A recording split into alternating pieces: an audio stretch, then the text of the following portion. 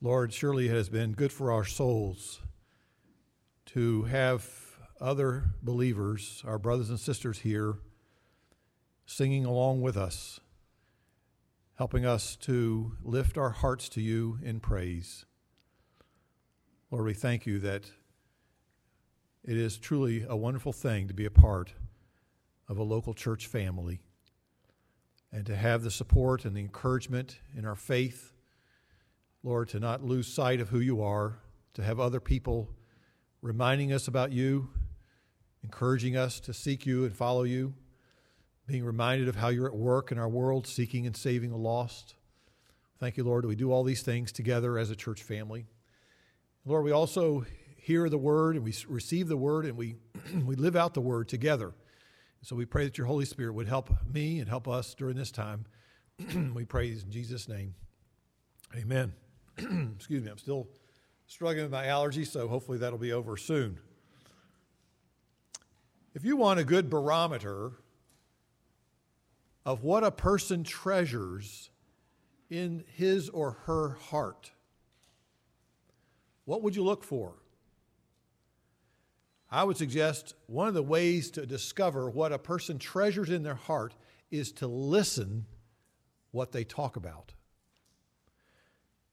According to Jesus, the mouth speaks out of that which fills the heart. In other words, the heart overflows, and then here you hear what comes out of the mouth. That's really a reflection of what's in the heart. Our words reveal our hearts. So if I ask the question, what would you likely expect to hear then from a person whose heart is enamored with and just overflowing with a sense of wonder and amazement and love at the greatness and goodness of God? And the answer, I hope you would say, would be to praise God. You would hear words of praise from their lips. This morning we are looking at Psalm 146. We've just read through it, and it is one of the concluding psalms that we find in the Psalter. Psalter is the book of Psalms. It's a Hebrew hymn book. And there are 150 of these songs, if you will. And we're looking now at 146. And if you 147, 148, 149, 150, all five of those are called, they're sort of lumped together because they share in similarities. Beginnings and endings are basically the same. They all say, praise the Lord, praise the Lord. And they are, in a sense, the conclusion of this final note. This psalter, the Hebrew hymnal, concludes on this high note of a crescendo of joyful celebration of God. Because the book of Psalms has contained various songs that were written at times of sadness, times of sorrow, but they are also written at times of glorious celebration. All over the map, the experiences in the Psalms have gone. Well, now this conclusion is, in the last 5 chapters of the book of Psalms, you read the word praise approximately 43 times. And so you get the idea. It's a real strong conclusion, emphasizing praising God. Now, as I say that, and as you know where we're going now with this psalm, I am aware that there might be some of us here today who have already said to themselves, oh, please, not a sermon on praising God. I'm not into it today. I'm not in the mood to praise God and to make that much of it. May I remind you, of course, that there are times and seasons in life I think it's fairly easy to praise God. There are those times when there's a cool, pleasant winds are blowing. Oh, praise God. What a nice day it is. But then there are those difficult days where many of us probably rarely praise God, when we feel like we're going through the miserable, still, hot, muggy days of suffering and difficulty. But you know, the Bible insists that praising God is not contingent upon our circumstances. And I was so pleased that one of our young people picked up in Sunday school class, someone asked the question, can you think of somebody who is rejoicing and praising God in the middle of trials and suffering? And bingo, the correct answer was given. Think of that example of Paul and Silas. They are 2 individuals who, in proclaiming the good news of Christ, had been arrested, and not just merely confined into this Roman jail, but they had been beaten with rods. I must confess, I've never had that experience. I hope I never do. But imagine how you would be feeling, and what is the emotional state, what is your physical state after having that kind of a treatment. Here is Paul and Silas. They didn't wait until their swelling of their contusions and their bruises subsided from their beatings that they received from the Roman guards. They didn't wait until they had been released from prison before they offered up a word of praise to God. It's fascinating in Acts chapter 16. Here they are, unable to move about, with their feet locked, and in the inner prison, not just a prison, but the inner prison would indicate what? Probably darkness, nastiness. I mean, I'm not going to describe the kind of things that must be on the floor, what it smells like. They don't have nice bathrooms. They're likely bleeding still. They're probably in severe pain. And we read in the scriptures that in the middle of the night, they were praying and singing hymns of praise to God. Now that to me serves as a reminder that praise, the actual offering of praise to God, is not contingent upon having pleasant circumstances. To me, that's the ultimate example of that, it seems. But I wonder, can you relate to that experience? Do you know what it is to praise God while you're hurting? It's rather easy to praise God when you're enjoying blessings, isn't it? I know as I think about this text, I'm becoming more aware again, what comes out of my mouth. If there is no praise to God, then what's coming out of my heart is a reflection of what's in my heart. I have nothing, and I'm not thinking of any reasons to praise God. And so my prayer as we study this psalm this morning is to again gain some valuable insights regarding the issues of our hearts, that we might, by the grace of God and through the Spirit of God, enable us to get to the point where we fulfill our calling. You say, well, what is our calling? Well, for a true believer, we are priests who therefore bring our offerings of praise to God. So we read in Hebrews 13, through Jesus, we are continually to offer up a sacrifice of praise to God. Hebrews 13. Continually offering up a sacrifice of praise to God. That's the privilege and the calling we have as Christians. You say, well, I don't feel like it. I hear you. I share that experience many times. But what I'm offering myself today to say is, Lord, teach me what it means to praise you continually.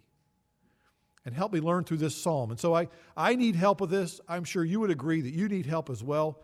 And let's trust God to do that. Let's learn now from the psalmist 3 insights into praising God we find in Psalm 146. The first is this.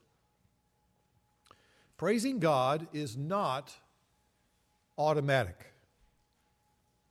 Praising God is not automatic. And I'll explain this later, but the word next is tuning, T-U-N-I-N-G. Tuning is necessary at times. I'll explain that in a minute. Psalm 146 begins with what? A very simple phrase. Praise the Lord. It begins with a command. It is a saying, all right, everyone, praise the Lord. You, meaning is inferred here, you, everyone, praise the Lord. It's a call to praise God. And the actual Hebrew word here is the word hallelujah. The word hallelujah comes from 2 Hebrew words. One is hallel, is the word for praise in Hebrew. It's an imperative call, praise. Okay, everybody, praise. That's what it means. And then the Yah comes from the contraction, the abbreviation, the shorter of the word Yahweh, from which we get the name Lord. And so it is a call to praise the Lord. That's what it's doing. So the psalmist issues an exhortation to the people of God to bring their praises to the true and living God. He's calling them to praise. Now this may have been read in the temple. If they had a temple at the time, it's unclear when it was written. It could have been read in the tabernacle, perhaps, before they even had the temple. It's not clear. But the psalmist was serving as a praise prompter.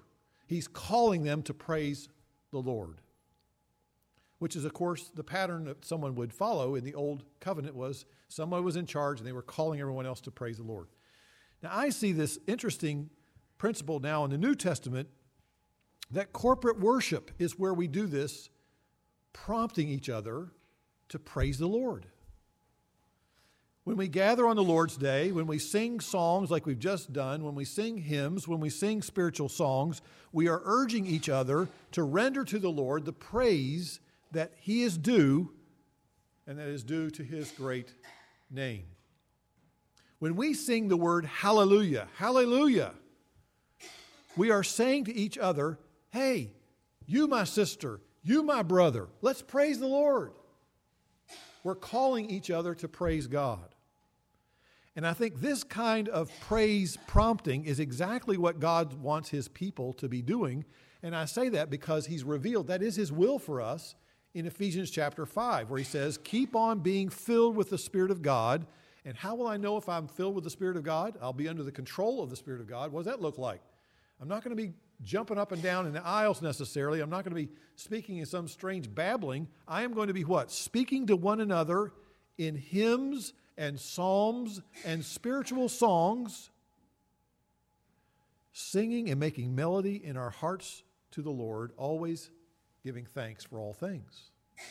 You see how that's talking to each other? So when we sing on Sunday morning. Yes, we are singing to God, but our singing has a horizontal effect upon each other. Hey, let's praise the Lord when we say hallelujah.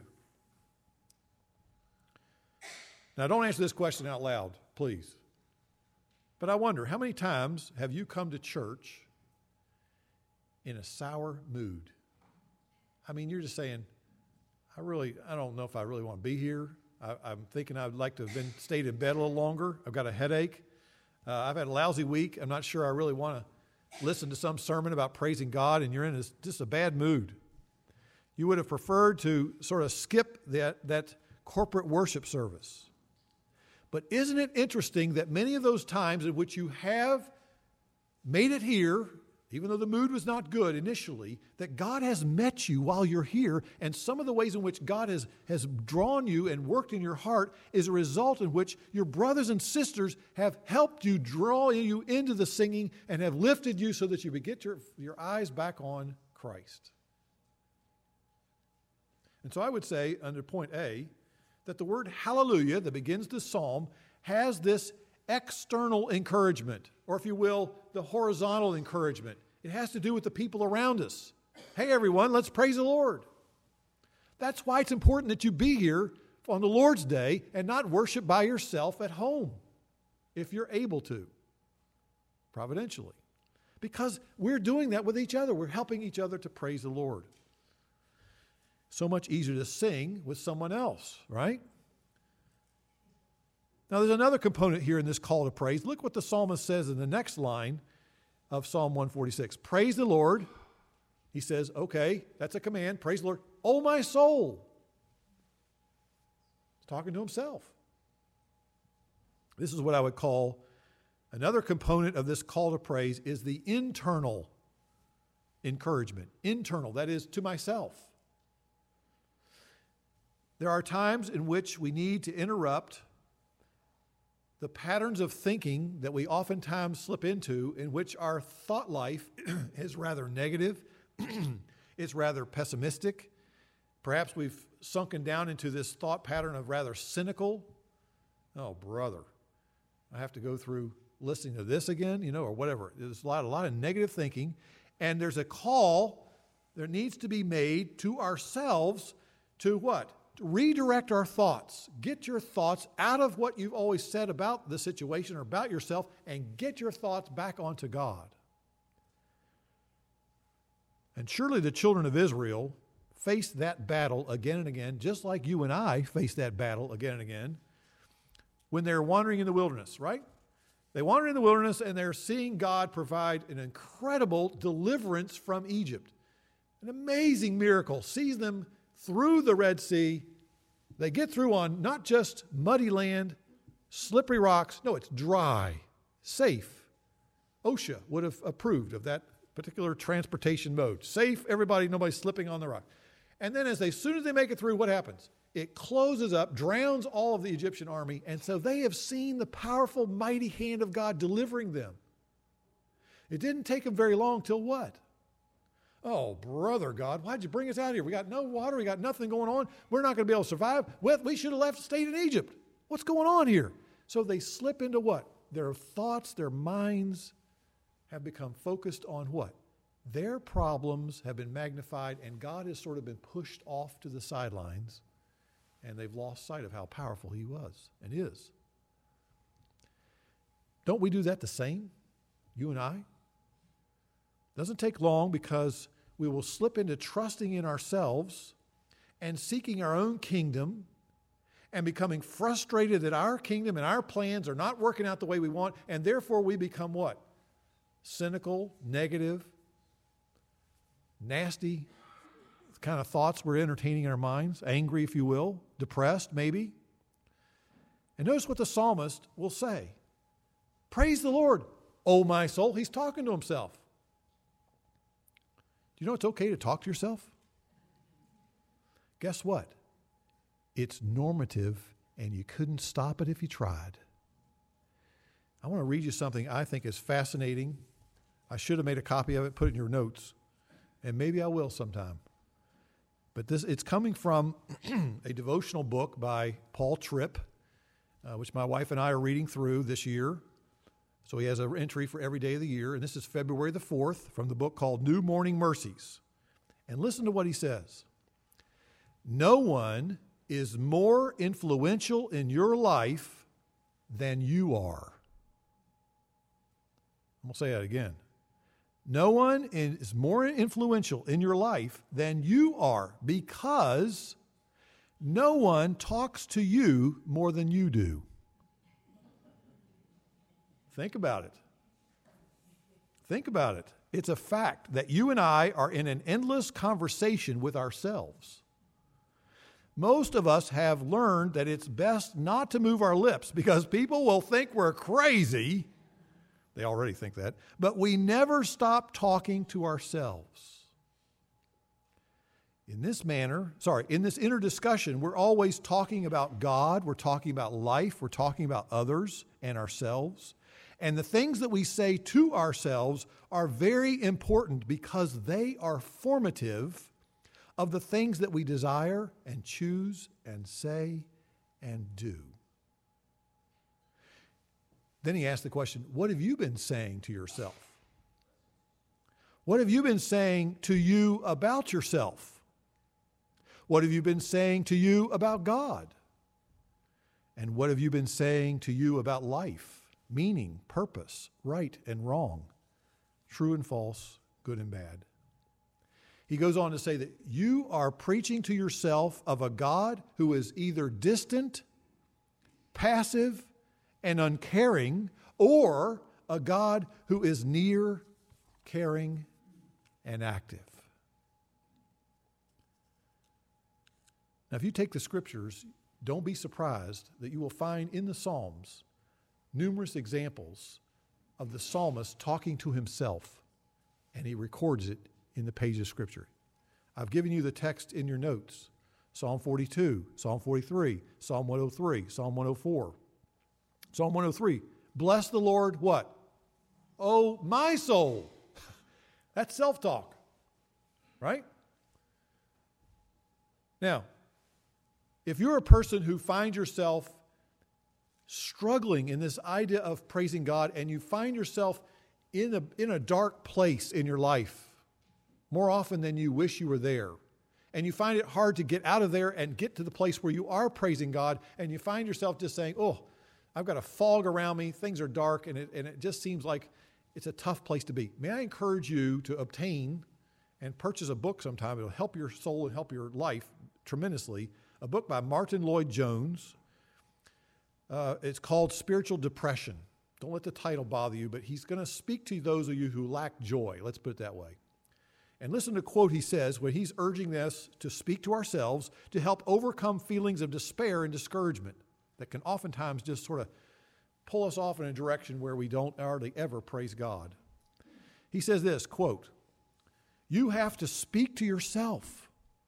The scriptures teach us how to speak to ourselves. Remind yourself of certain things. Remind yourself of who you are and what you are. You must talk to yourself and say, I am not going to be dominated by you, you bad mood. This mood is not going to control me. And he says, so what he does at that point is he gets up and he says, and start taking a walk. Get up and do something. Get up and get busy and talk to yourself and try to stop allowing your thoughts and your feelings to yank you in the direction that they want you to go in. There's a lot of truth to that. It's a lot of truth. And that's why the psalmist says what? Psalm 42. Why are you cast down, O my soul? And why have you become disturbed within me? Hope in God, he says to himself. Hope in God. He's talking to himself. You say, well, I don't know, this talking to yourself stuff sounds a little crazy. May I suggest you get your hymnal in front of you? Turn in your hymnal to page 35. I'm not going to ask you to sing, just want you to look at some words. 35, the familiar hymn, Come Thou Fount. Very interesting. This is really a song that is a prayer to God. He's saying, Lord, I want you to come like a fountain. You are the fountain of every blessing. And then he says this. He's asking God to help stir up praise within his own heart. He says this. This is Robert Robinson. Come, you fount of every blessing, tune my heart to sing your praise. Streams of mercy never ceasing call for songs of loudest praise. I've been meditating on that phrase, tune my heart to sing your praise. Do you know that recently we noticed in the church that we no longer had a gentleman coming in to tune our pianos? You probably didn't know that. Nobody probably noticed that. But it was true. It was like several years, maybe a year and a half. And so the gentleman came recently who tunes our pianos, and he comes, he sits down, he has a special little wrench and a tuning fork, and he bangs the tuning fork. It comes up with a certain frequency, a certain tone that's exactly right on. Exactly that note is just perfectly pitched. And from that, he then begins to go up and down the scale and make sure that the next note is all in the right, goes octaves, and then he just tweaks it a little bit, tightens one up, loosens another up, and he says, if you don't keep your pianos in tune, there will come a time where even if you do bring them back into tune, they go right back into being out of tune fairly quickly. You've lost it. Now hear my point here. We, like stringed instruments, have hearts that often get out of tune with God. Isn't that true? Times in which we're really sour notes, like, ugh, that sounds awful. And so our hearts get off pitch so easily. Our desires will shift, and it happens very subtly. We start longing for that which is at odds with God's purpose, with God's agenda. And so the question comes, what will help us tune our hearts to sing his praise? Certainly prayer is one, but it's hard to pray when your heart is out of tune, right? So here's what I'd like to suggest. Meditate on Christ. Get your mind off yourself, off your problems. Get your mind onto Christ. Think about Jesus. Think about and meditate on the promises that Jesus has made. Reflect on the gospel. Talk to yourself by reading aloud the scriptures. That is, I would suggest if you're in a place you say, well, I just feel like I am way out of tune today.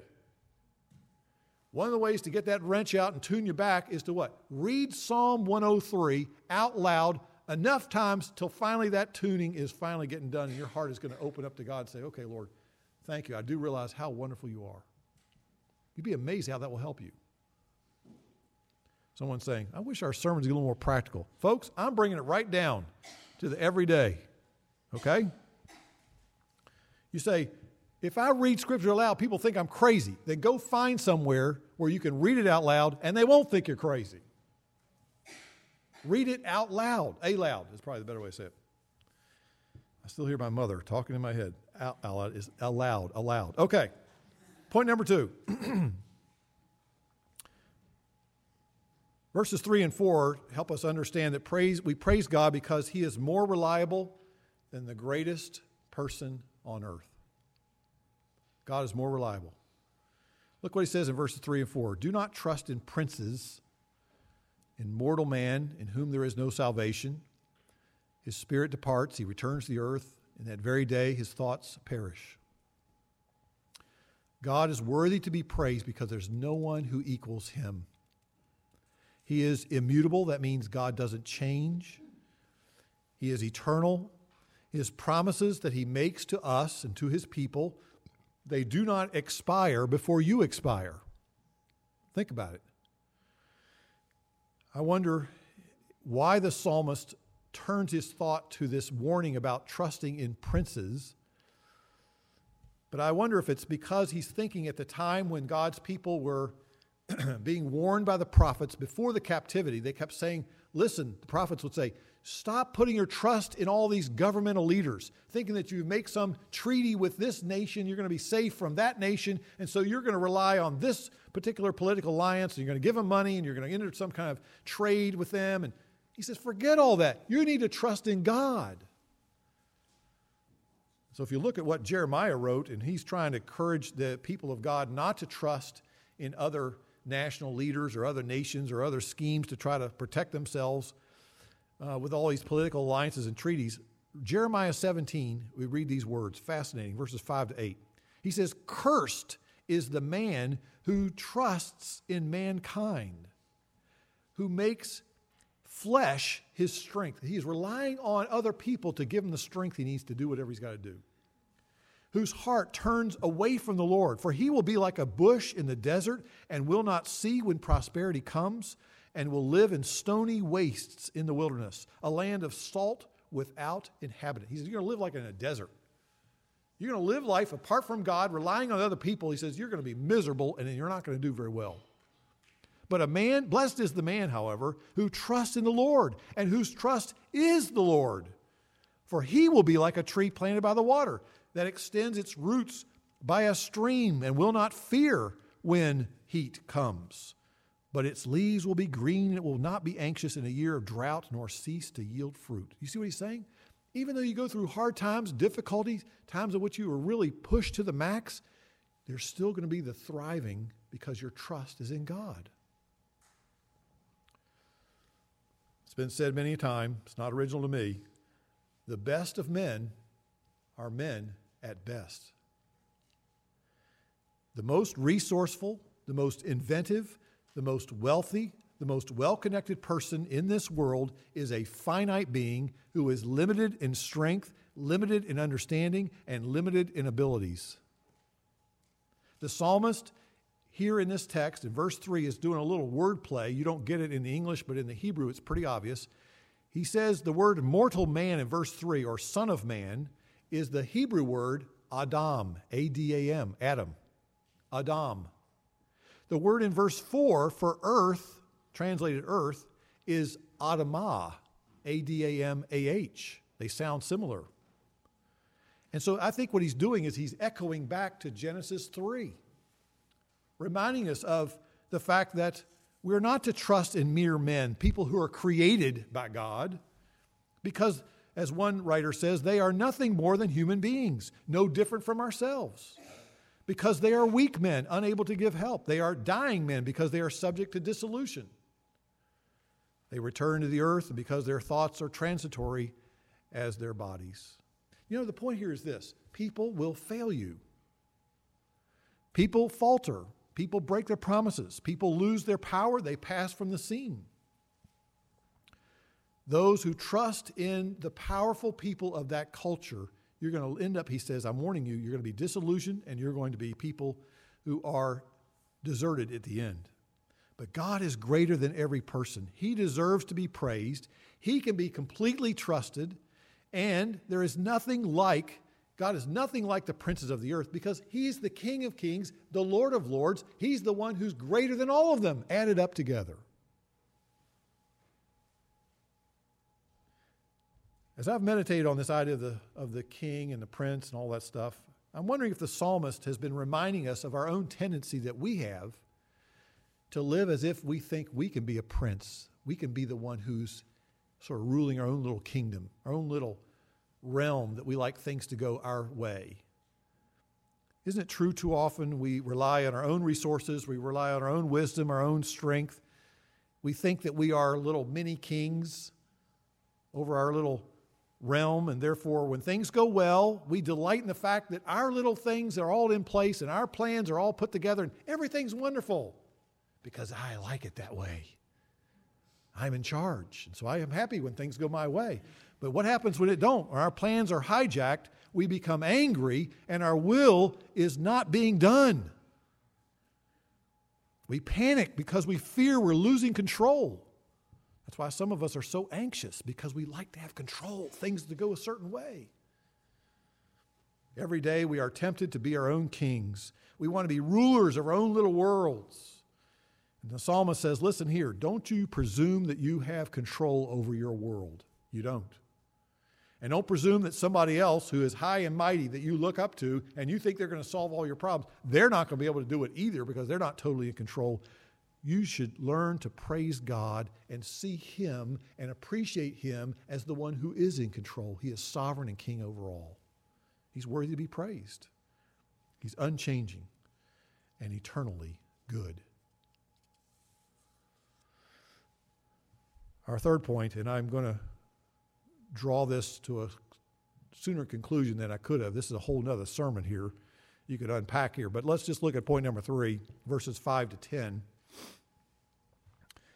The psalmist talks about how blessed is he whose help is the Lord, is the God of Jacob, whose hope is the Lord his God, who has made heaven and earth, the sea and all that's in them, who keeps faith or truth forever, who executes justice for the oppressed, gives food for the hungry. The Lord sets the prisoners free. He opens the eyes of the blind. He raises up those who are bowed down. He loves the righteous. He protects the strangers. He supports the fatherless and the widow, and he thwarts the way of the wicked. The Lord will reign forever. Your God, O Zion, to all generations. Praise the Lord. Point number 3, praise God because He alone is powerful, reliable, and compassionate. Powerful, reliable, and compassionate. It's very obvious in the text there. The psalmist does what? He backs up as to more reasons why we praise God. It has nothing to do with how you feel any given day. It has to do with who God is and the fact that what? God is so powerful because He made heaven and earth. He made the sea and all that's in it. What kind of power does it take to make this earth and to sustain the lives of over 7 billion people who live upon it? Who can fathom the strength that it took to create billions and billions of stars that make up this expanding universe? Since God has unlimited power to create, He's also able to sustain everyone He's created. God's power and reign will continue forever. So there's not one thing on this earth that's outside of God's permission. Did you hear what I said? There's not one single thing that's happening in this world that's outside of God's permission. I'm not saying that God is causing all things to happen as if He is the directive force behind it. I am saying ultimately He is the one who's permitted it. If you have a problem with that, I would encourage you to read again every scripture verses that deals with the sovereignty of God. He's in control of everything. If He's not in control of everything, He's in control of nothing then, basically. All right, I've got to move on. Second point, that He's just, He's reliable. How many times do we see people who are not very reliable? I'm old enough, I know I'm very old now. I'm old enough to remember Richard Nixon. I lived through the Watergate era. How many of you have very little knowledge about Watergate? I bet there's some of you here like, what in the world are you talking about? Well, most of you, it's not to me, raise your hand. So some of you younger folks, you don't know what will happen. But anyway, it's coming on the 40th anniversary of the Watergate burglary. And President Nixon attempted to cover up various efforts that he went to circumvent the laws of the United States. He is one of a long list of leaders, world leaders, who have not kept their word and who have sought to cover up the truth. But I just want you to realize in this text, verse 6, it is such a healthy, refreshing reminder that God is 100% reliable. God keeps faith forever. Wow. That is, people are so disillusioned with politics and politicians specifically. Guess what? Stop putting your hope and faith and trust in politicians. Put them in God. Trust in God. Learn to praise Him for who He is. He keeps faith forever. Never breaks His covenants. Titus says, verse 1, God cannot lie. He cannot deny Himself, 2 Timothy chapter 2. God does not speak from both sides of His mouth. He doesn't say one thing to this group and then He says another thing to another audience over here. He doesn't do that. I know some politicians that do. They can't do it as much as they used to because of the internet. They catch them on it. But when Jesus tells us something, you can bank on it. And when Jesus warns us of hell,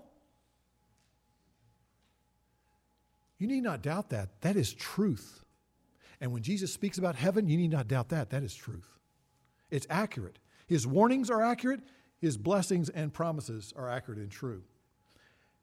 And the more you read the Scriptures, the more you look at who God is and what He's revealed about Himself in the Word of God, you know that God's Word is reliable, and you know that it is written for us that we might know that we have eternal life. And the reason we know we have eternal life is because we can know what God has done to provide to us the gift of eternal life in what He has done for us, not in what we have to do for Him.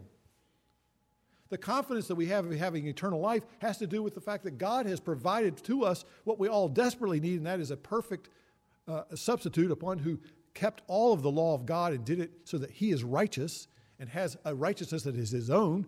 And then He died on the cross for the things that you and I have committed as cosmic treason and breaking God's laws. He paid for all that debt, and now when He raised from the dead, God declared it has been paid in full. It completed everything it needed to do.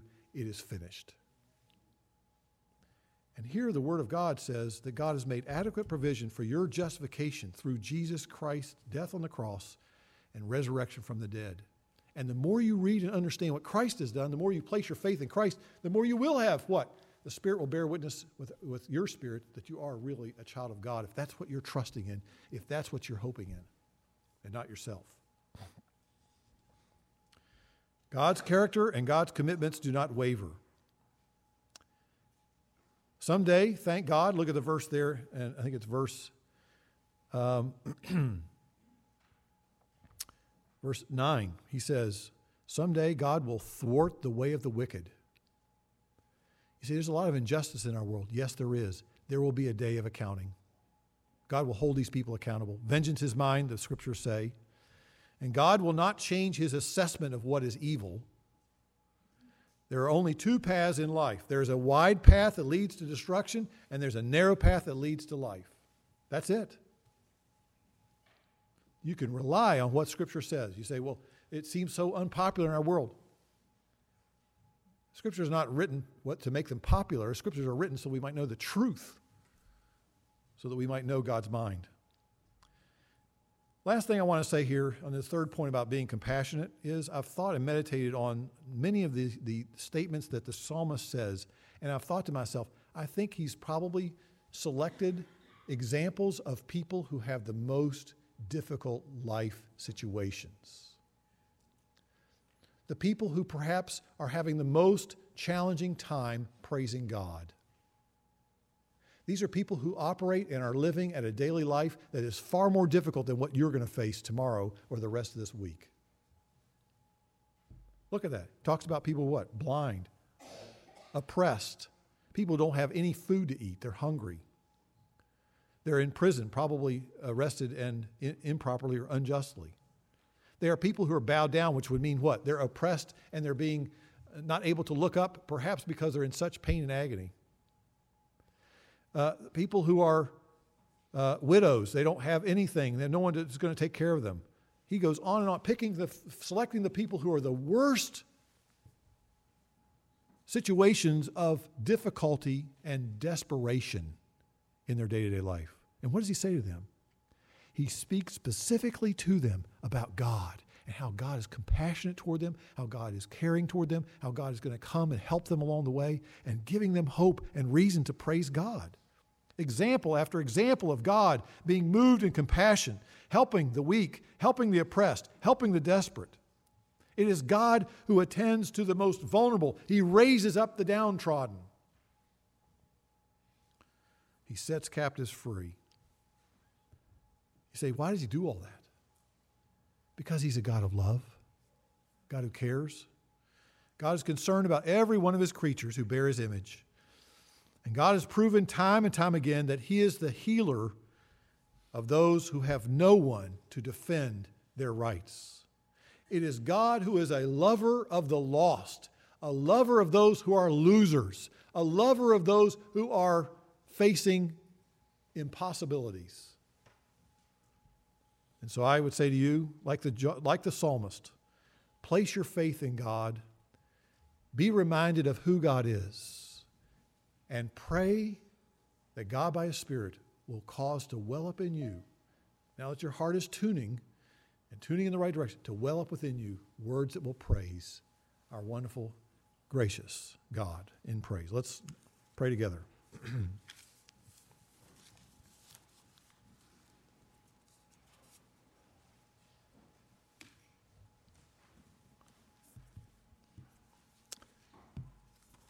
Heavenly Father, as we've been challenged by these reminders, we thank you that the gospel reminds us that those of us who have hearts that easily get out of tune, we thank you that we have such a gracious Savior who comes to us through his Spirit in the Word, and he tunes our hearts, tries to get us back on key, preparing us for eternity, because that's what we're going to do in heaven, is praise you endlessly. So, Lord, I pray that you would do that for every heart that's here.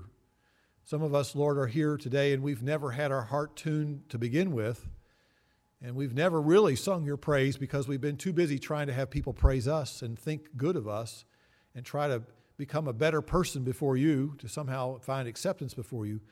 Lord, I pray that you would bring each person like that to repentance and to humble them to see their desperate need for a Savior that will never, ever be able to do enough to pay the debt they owe you because of their sin. Lord, help them to claim Christ, to yield to Christ, to trust Christ, and to come on his terms and yield to him, confessing him as Lord, trusting him and what he's done for them on the cross and in his resurrection. Impart to them, we pray, new life. And Lord, for those of us whose hearts have become sort of out of tune, we pray, Lord, that you would help us throughout this week and day by day to be in the Word and to have the Word of God pointing us to you and causing to well up from within us words of praise that indicate that our hearts truly are filled with awe and wonder and love for you. We pray in Jesus' name. Amen.